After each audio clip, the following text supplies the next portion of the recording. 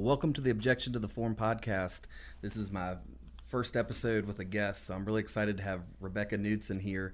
We're sitting over 6 feet apart to maintain social distancing, but it's a treat to have Rebecca here. She's a very accomplished local attorney that practices at Cranfield, Sumner, and Hartzog in their Wilmington office.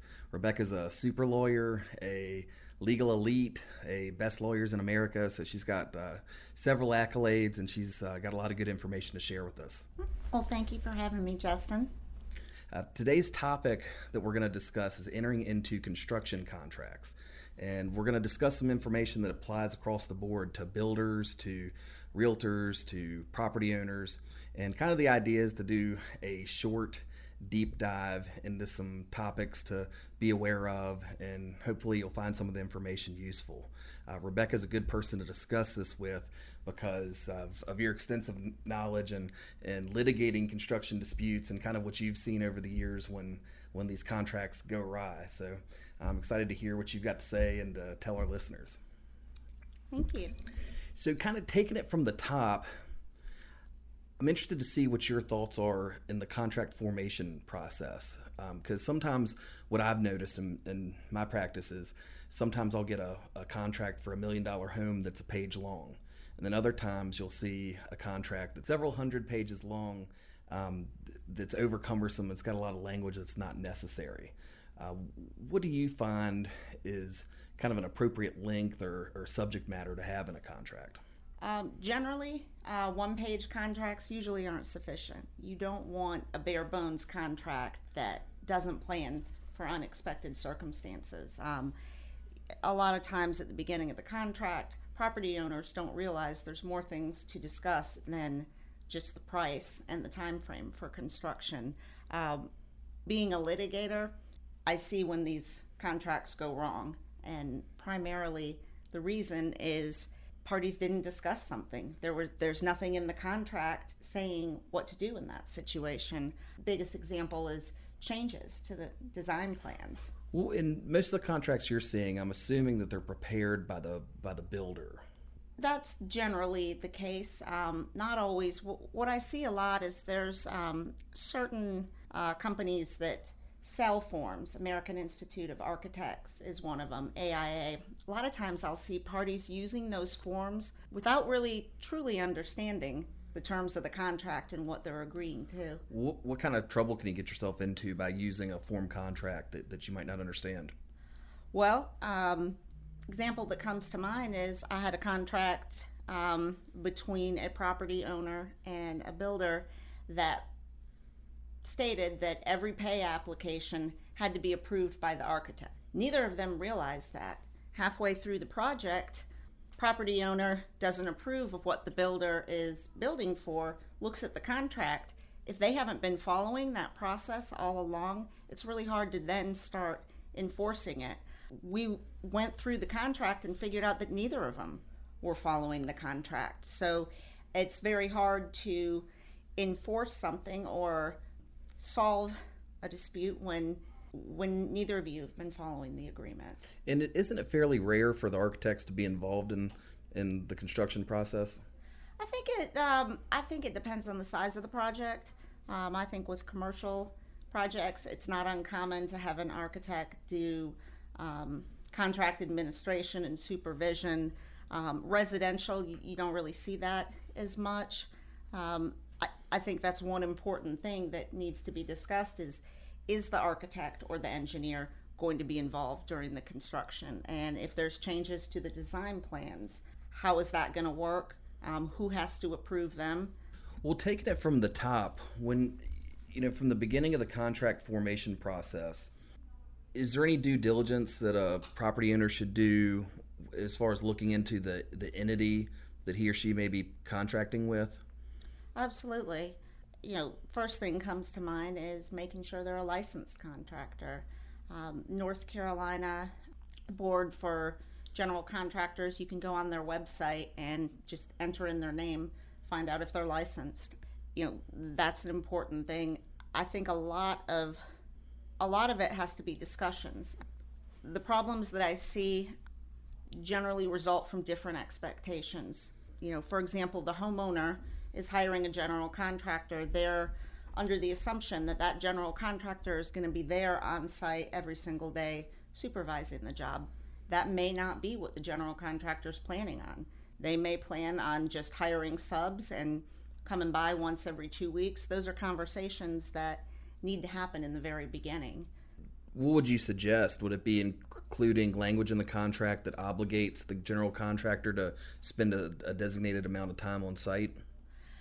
I think, again, that would depend on the situation. I don't think you necessarily want to obligate someone to spend a certain amount of time on site when it may not be necessary week to week, or it may be necessary for them to spend more time, but then they're complying with the contract.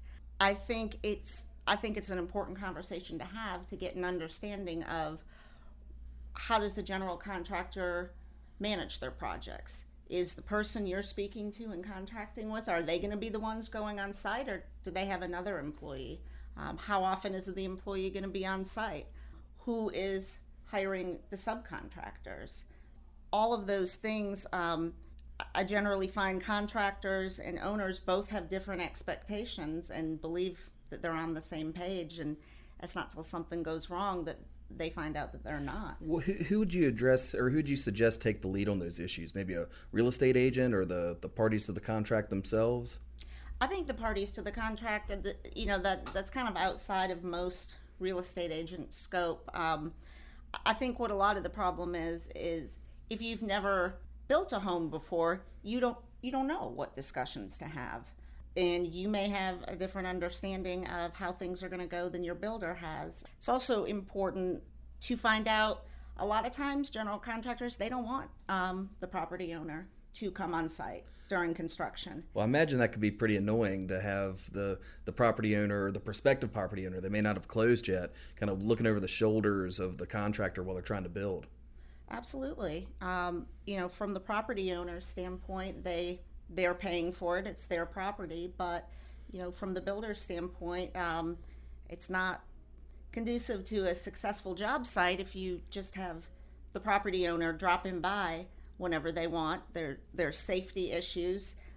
There's certainly issues about them coming on and directing other subs. That's a conversation that needs to be had before. It may be that the property owner expects to be able to come by and see the project anytime they want. That's something that needs to be discussed at the very beginning. Harass the subs?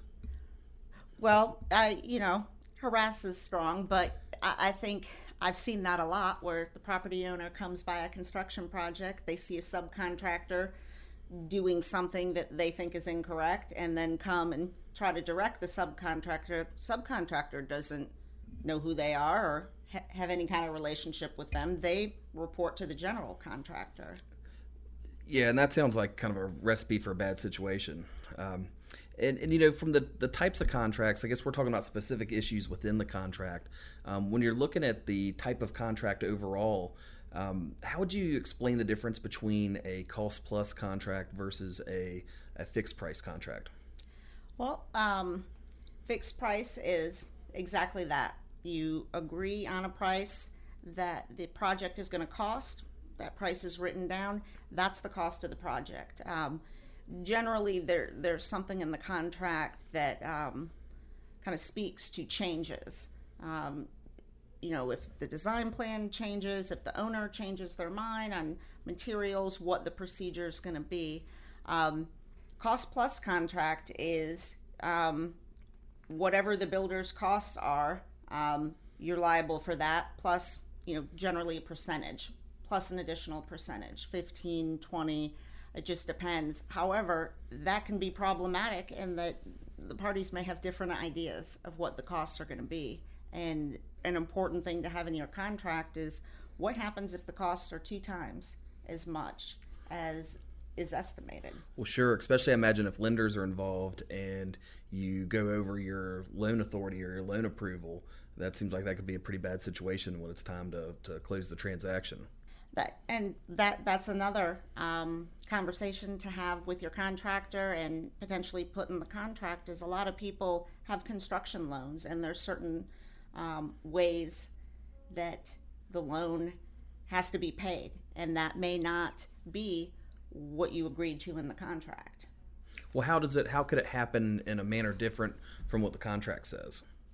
When the bank will release funds, how quickly they will release them, that may be a problem with your bank. Your bank may not issue payment. Each bank kind of has their own procedures that you need to follow.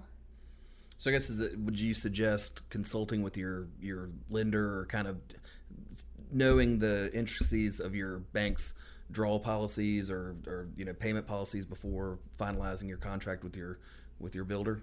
Absolutely, and I think letting your builder know that from the beginning, that this is how my construction loan works, this is how my bank says the process is going to work. If that's a problem, that's something that you want to address in the very beginning. So some banks will have either a representative from the bank or a third-party representative go to the property to verify that certain stages are complete before approving a draw. To what extent does that bind the property owner? Well, some banks do have that. I see that a little more now than I used to. What I generally find is the problem is property owners assume that the bank has someone who is doing that, and that's not generally the situation. So, there'll often be problems where they realize they've paid a contractor for work that wasn't done or was done incorrectly, and at that point, it's hard to go back. They've already been paid. And I know a lot of times property owners will be under the impression that, well, the bank wouldn't have paid it if it hadn't been completed. Even if there is an inspector from the bank, I think it's important to find out, how often is the inspector going there? What are they inspecting for? Are they going through every line of the pay application? Well, it seems like a lot of times the bank's inspector, they may either just be going through the motions, or they may be serving the bank's interest instead of the property owner's interest in the quality of the construction. That could be the situation. I generally recommend property owners to have either their own independent architect or engineer doing some sort of supervision. How much does that typically cost, though? I think that can vary on how much supervision you want. If you want every single invoice to be approved in detail by the architect or engineer, that's going to be more expensive than you just want the architect to come by once a month to make sure everything's going all right. If I'm doing new construction residential for a home that's going to cost $250,000, is there a practical way to get an owner rep or a contract administrator to get involved in a project of that size? The most convenient way is if your architect who did the design plans or your engineer provides those services. That's not always the case. Yeah, and a lot of times kind of in that price point, in that area, you're dealing with the builder's the one that's kind of giving you floor plans or giving you options. So if you're in that situation where you're shopping in a neighborhood and you've got different floor plans available, what are your options as far as getting some level of oversight over those builders? That would depend on the builder, and that's why you need to have those conversations. There may be builders that prohibit any third parties from being on site without prior approval. So you can't really have an architect or an engineer looking into things if they're not allowed on site. Let's say the contract's silent on the issue. So I presume if the contract's silent, would you think that the property owner would be entitled to bring whomever they like to serve in an administration role? I think that's an argument that's probably been had several times. I think the property owner would say yes, and the builder would say no. And that really is the most important purpose of really understanding going through your contract and having these conversations is planning for unexpected events. I only see the things that generally go wrong, and so a lot of these unexpected events pop in my head immediately when I review a contract, but someone who doesn't see this every day isn't going to think to plan for certain things. This pandemic is one of them. Yes, and I know construction is considered to be an essential activity, at least in North Carolina, but it certainly has been affected by what's going on with a lot of the support, and a lot of the retailers and a lot of the entities in the supply chain have been impacted, and that kind of slows down the whole thing. It does. And especially when there's contracts that the builder has to complete the project by a certain date. There's been a lot of circumstances lately where supplies aren't available as quickly as they used to be. Particularly, a lot of contractors have to use personal protective equipment that's not available. That can slow things down. Well, that brings up two issues that I wanted to ask you about. Was one, liquidated damages, kind of just a short summary of what that means and how that can apply. And then secondly, I'd like to talk to you for a second about force majeure clauses. So to start with the liquidated damages, typically that involves a situation where it's a penalty in the contract where a monetary fine or amount is set and established as the amount of damages should an event not happen. Like, for an example, if the home's not complete by a certain date, the contractor would be expected to pay a daily amount for each day the home is late. Can you feel comfortable if you have a clause like that in your contract that it's going to be enforceable? Well, that's why you would need an attorney. It depends. What is considered a delay that's excused? If it's a weather delay, is that excused? If there's a pandemic and there's a delay, I think you're going to find a lot of the time contractors are reluctant to agree to such provisions of if it's not finished by this date, this is, you get $100 back per day. But one thing they do have to keep in mind is a lot of times if your construction loans don't close on time, you're going to be penalized by the bank. And that's something you need to account for, that if that happens and there is a delay in closing on the loan because construction isn't complete, who's responsible for those costs? So that sounds like a strategy that may make sense and that might be palatable to a builder. Just say, look, my loan requires me to close by a certain date. If I do not, these are the penalties.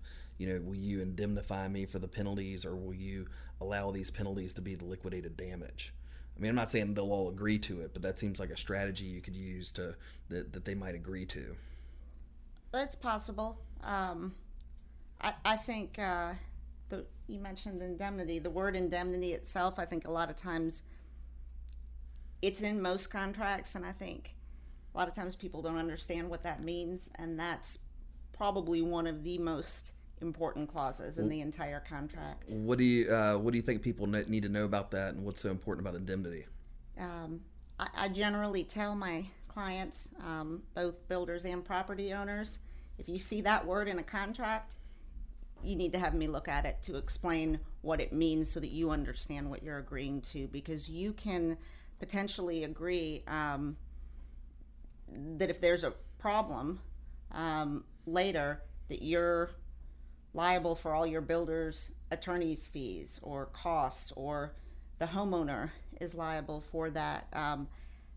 A lot of times people aren't sure what that means and they sign it, and then they realize later, I didn't ever agree to,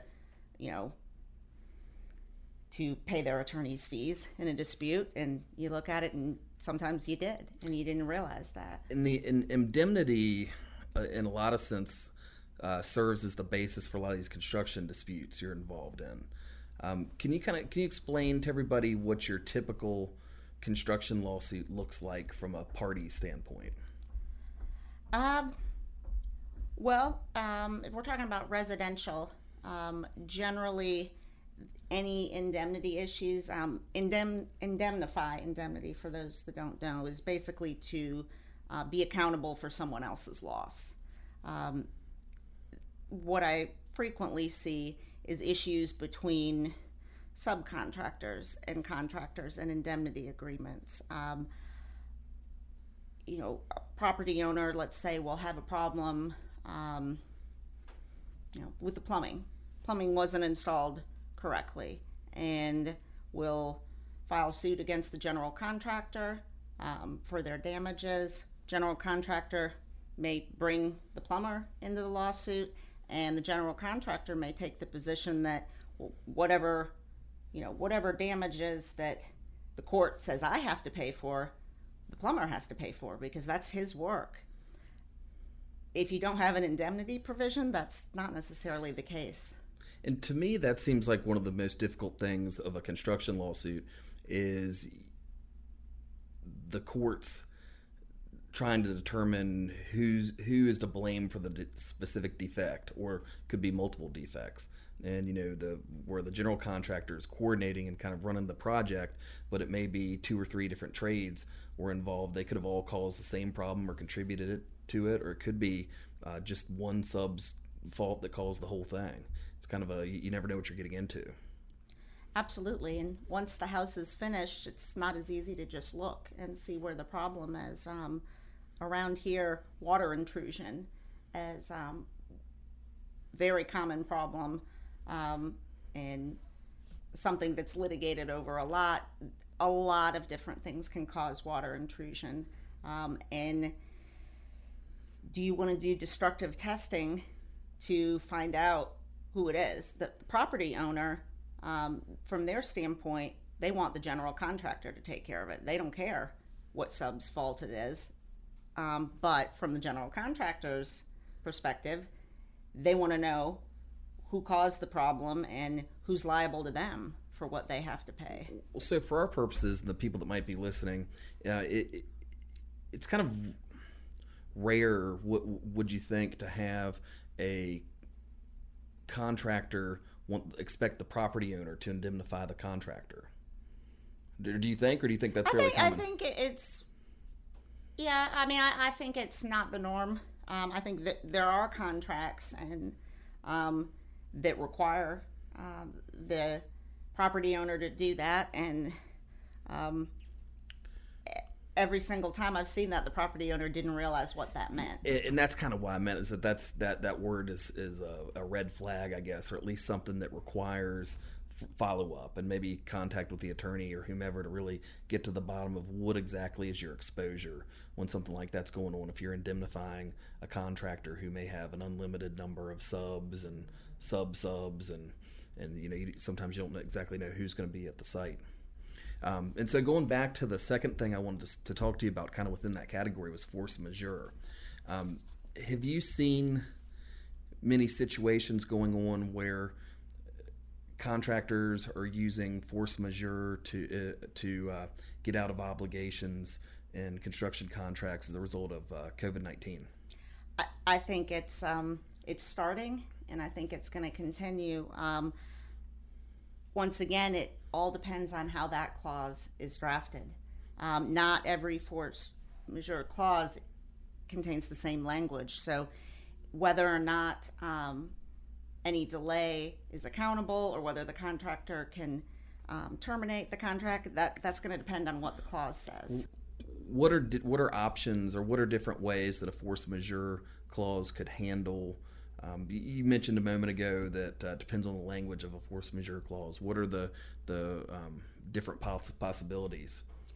Well, what events are covered by the force majeure? Prior to this, you'll find most of those don't include a pandemic as a reason for delay. Hurricanes, unexpected weather events, that's something parties anticipated. I think prior to now, nobody anticipated that there would be a nationwide pandemic that would prevent people from working.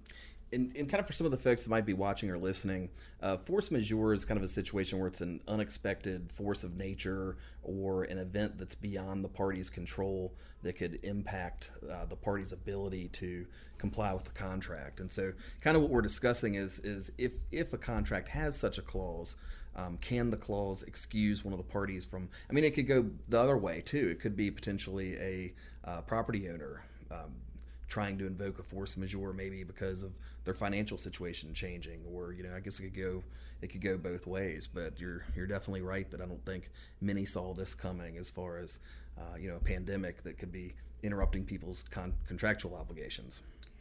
I don't think they did, and it's going to be primarily a gray area of whether or not the pandemic is covered by the contractual clause, and I think the courts are going to start seeing a lot more of these cases. Here construction is still deemed an essential business. I can see a property owner making an argument that there's nothing that should delay you working. Construction's an essential business. But if you have problems where half of your workforce isn't available anymore, or you can't order the PPE that you need to perform certain functions of the job, that's going to have an impact, and that is going to be beyond the contractor's control. But is that a situation that the clause covered?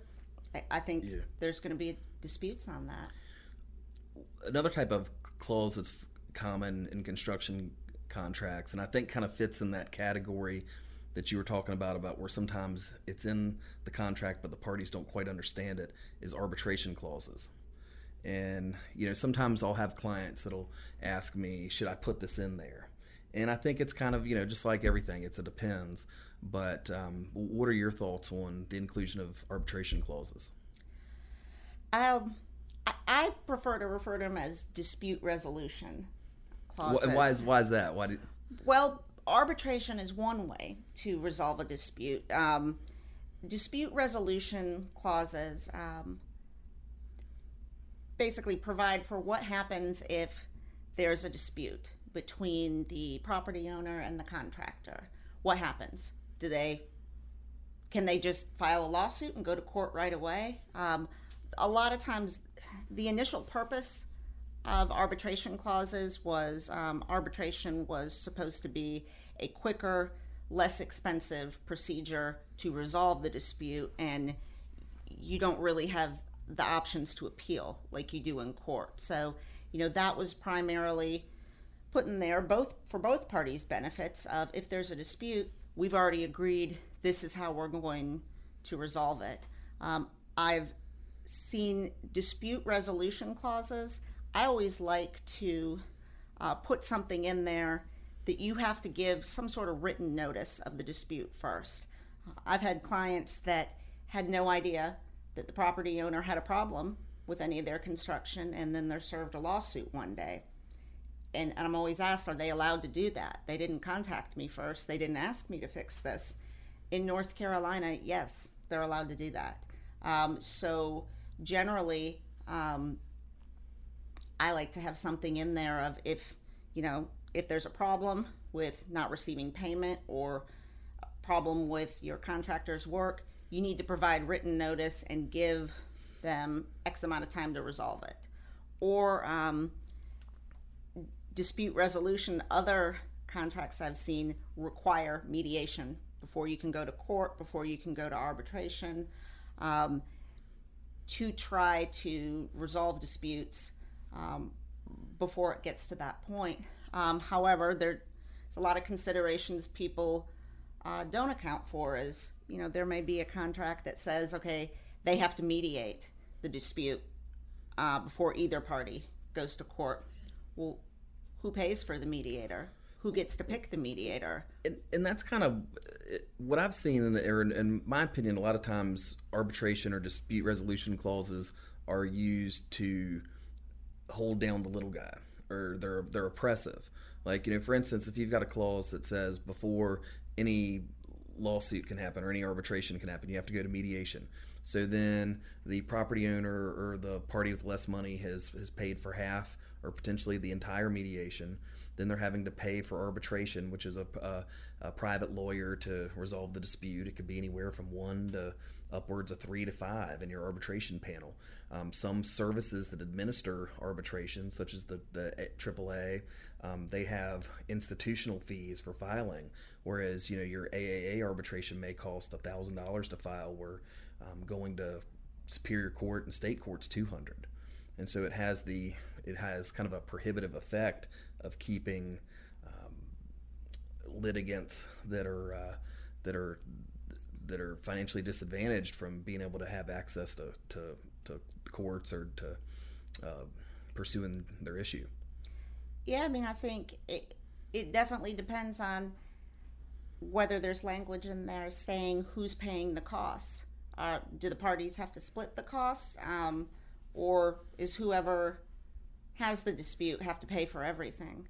I think a lot of times I've seen very, very general clauses that, the parties have to arbitrate, and, they have to pick an arbitrator they both agree on. Well, what if they can't both agree? And who pays the arbitrator?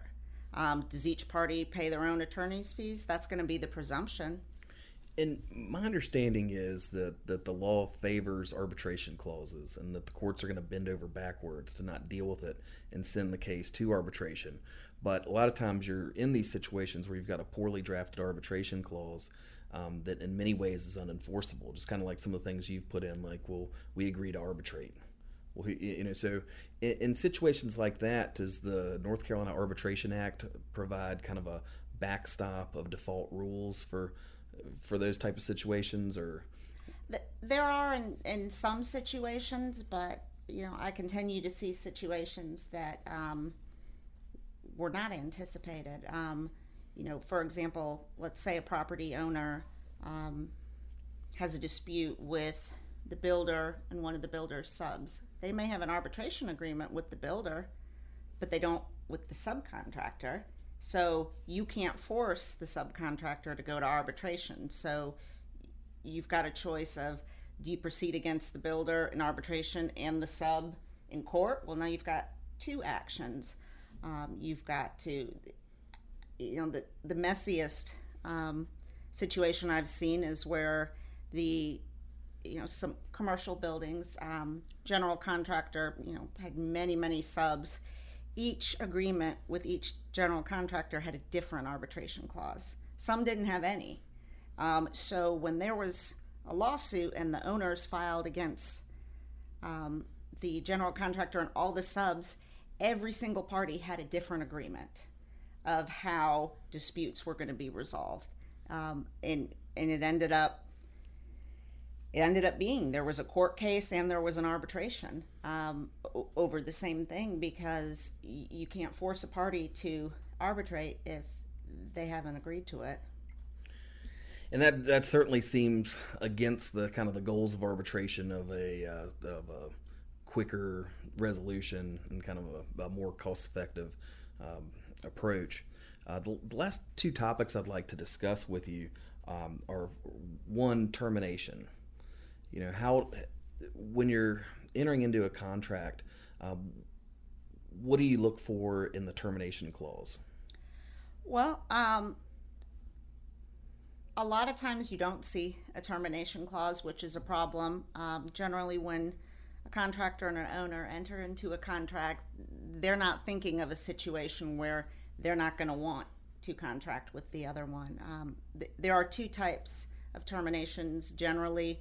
The contract will, if you have a clause discussed, there's a termination for cause and a termination for convenience. Termination for cause is, you have a valid reason for canceling the contract. From the general contractor's point of view, a termination for cause will probably be not being paid. From the property owner's point of view, termination for cause, would probably be if the work's being done incorrectly. But it's that's still a gray area. and what it provides for also is there's also termination um, for convenience of what if the builder um, just doesn't want to work on the job anymore. What if it's just not working out and they don't want anything to do with the job? Um, what if they terminate the contract? What are they entitled to be paid for? If the property owner finds another contractor that they like better and can finish the job quicker, if they terminate the contract, did they owe the whole price to the contractor? The contractor is going to take the position that they do. Well, it seems like certainly when you're drafting the contract or in the negotiation stages, the definition of a for cause termination is a good thing to discuss with the other party and kind of get everybody on the same page in terms of that. Warranties, and this is one of the issues that I see. A lot of times you'll see a property owner pay money for a warranty and think that they've made a good purchase and are happy with that, but it turns out that they are limiting their rights through the warranty. For example, in most new construction, you've got the implied warranty of workmanship and the implied warranty of habitability. But if your contract or if your warranty waives all implied warranties and you're just purchasing a 1-year warranty, you could be really limiting your remedies. Absolutely. I think a lot of the time, too, people don't necessarily realize the things the warranty does not include. You may have a warranty for a certain period of time, 1 year. Well, if there's a problem or you find something that's not done completely, how long does the contractor have to respond to the warranty? Can they wait till the end of the year to respond to everything? There are some contractors that will take the position that they have until the end of the warranty period to do anything. And typically those large or those warranty waivers, your language of you're waiving all your implied warranties or everything like that's usually in bold, all caps, although it doesn't have to be in order to be effective. So it's certainly important to check the fine print, but in your standard form contracts that seem to get shuffled around, usually it's all caps, you're waiving all your other rights at law and equity other than this 1-year warranty.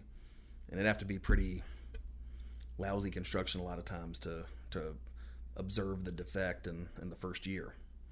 Yeah, so it just depends on what the problem is. A lot of times people will find that the warranty they agreed to doesn't actually cover what that problem is. The warranty is often very specific as to what is included and what is not included. And some of that is subject to whose determination. I think a lot of times, on the other hand, people will think, well, I only have a 1-year warranty. If I find a problem 1 year and 1 day, there's nothing that can be done. That's not necessarily true legally. And I've also seen contractors who believed, well, it's only a 1-year warranty. After a year, I'm not liable for any problems. That's not the law in North Carolina. Well, and sometimes you'll see people want to put it off on the building inspectors and say, well, this passed. Sometimes I'll see builders say, well, this passed inspection, so that means I built it correctly. Absolutely, I hear that a lot. I've even been involved in some lawsuits where inspectors were brought in to the lawsuit. I would generally advise against that. Sovereign immunity being the first reason. Second, what I think both parties don't realize is the role of the county inspector is very limited to reviewing certain things. The role of the county inspector is not to review every single thing and make sure every possible thing was done correctly. The contractor is the one responsible for the construction. A lot of times, you'll see builders take the position of, well, why did it pass inspection if it was done incorrectly? Well, maybe that's not something they inspect for. And I guess that's kind of like the discussion of the bank reps and draw applications. I mean, they're not the county or city building inspectors not working on your behalf. They're serving a different person. They're working for the city, and they're doing a different job. They're not your agent. That exactly. Their role is primarily safety concerns of making sure that the structure is built safely. Their role is not to make sure that you got everything you bargained for in your contract, or that the design plans were followed exactly. They inspectors are not architects, they're not engineers, they're not general contractors. So it's still the general contractor that has the responsibility to make sure the construction's done properly. In almost every case I see, that place has passed inspection and has a certificate of occupancy, but that by no means is a guarantee that you're not going to have any problems. You're not going to have a closing, and the property owner, or it's usually not going to get that far if it doesn't pass inspection. Right. Well, do you have any advice about hedging against the possibility of liens on the property in a contract? I think, I think one of the most important things that I think property owners don't realize is if a general contractor does not pay their subcontractors, the subcontractors can lien the property. So it's super important for the owner to ensure that when they're paying the general contractor, that they're paying all of their subs. Oftentimes there are clauses in contracts for that. However, two things that I see very frequently. One is they see lien waivers. The general contractor will, when they pay a sub, have them sign a lien waiver. That does not mean that they've waived the right to file a lien ever. It means that they've waived the right to file the lien for the amount of money that they're receiving for the work they're doing. Any work that's not yet billed or not yet paid, that doesn't apply. I've seen some contractors try to have their subs sign something, saying that they won't lien the property. Those are not enforceable in North Carolina. That's called a prospective lien waiver. You can't waive your right to file a lien. What I also see a lot is the notice to lien agent being served on the owner. In North Carolina now, it is a law that the owner, the general contractor, have to designate what's called a lien agent. I've seen many circumstances where the owner gets a notice to lien agent in the mail and thinks that someone has put a lien on their property. That's not what that is. That is something that is required to be done by law. That's not a lien. Well, what do you mean by it's required by law to make a notice to lien agent? You cannot get a building permit unless you designate a lien agent. It's usually someone from, technically it's supposed to be the owner that designates it, but oftentimes the general contractor will handle that. And a lien agent, it's a formality that they have to serve a copy of the notice to lien agent on the owner and on their subs. A lot of times people see that and think that someone's filing a lien or that someone's taking action to file a lien.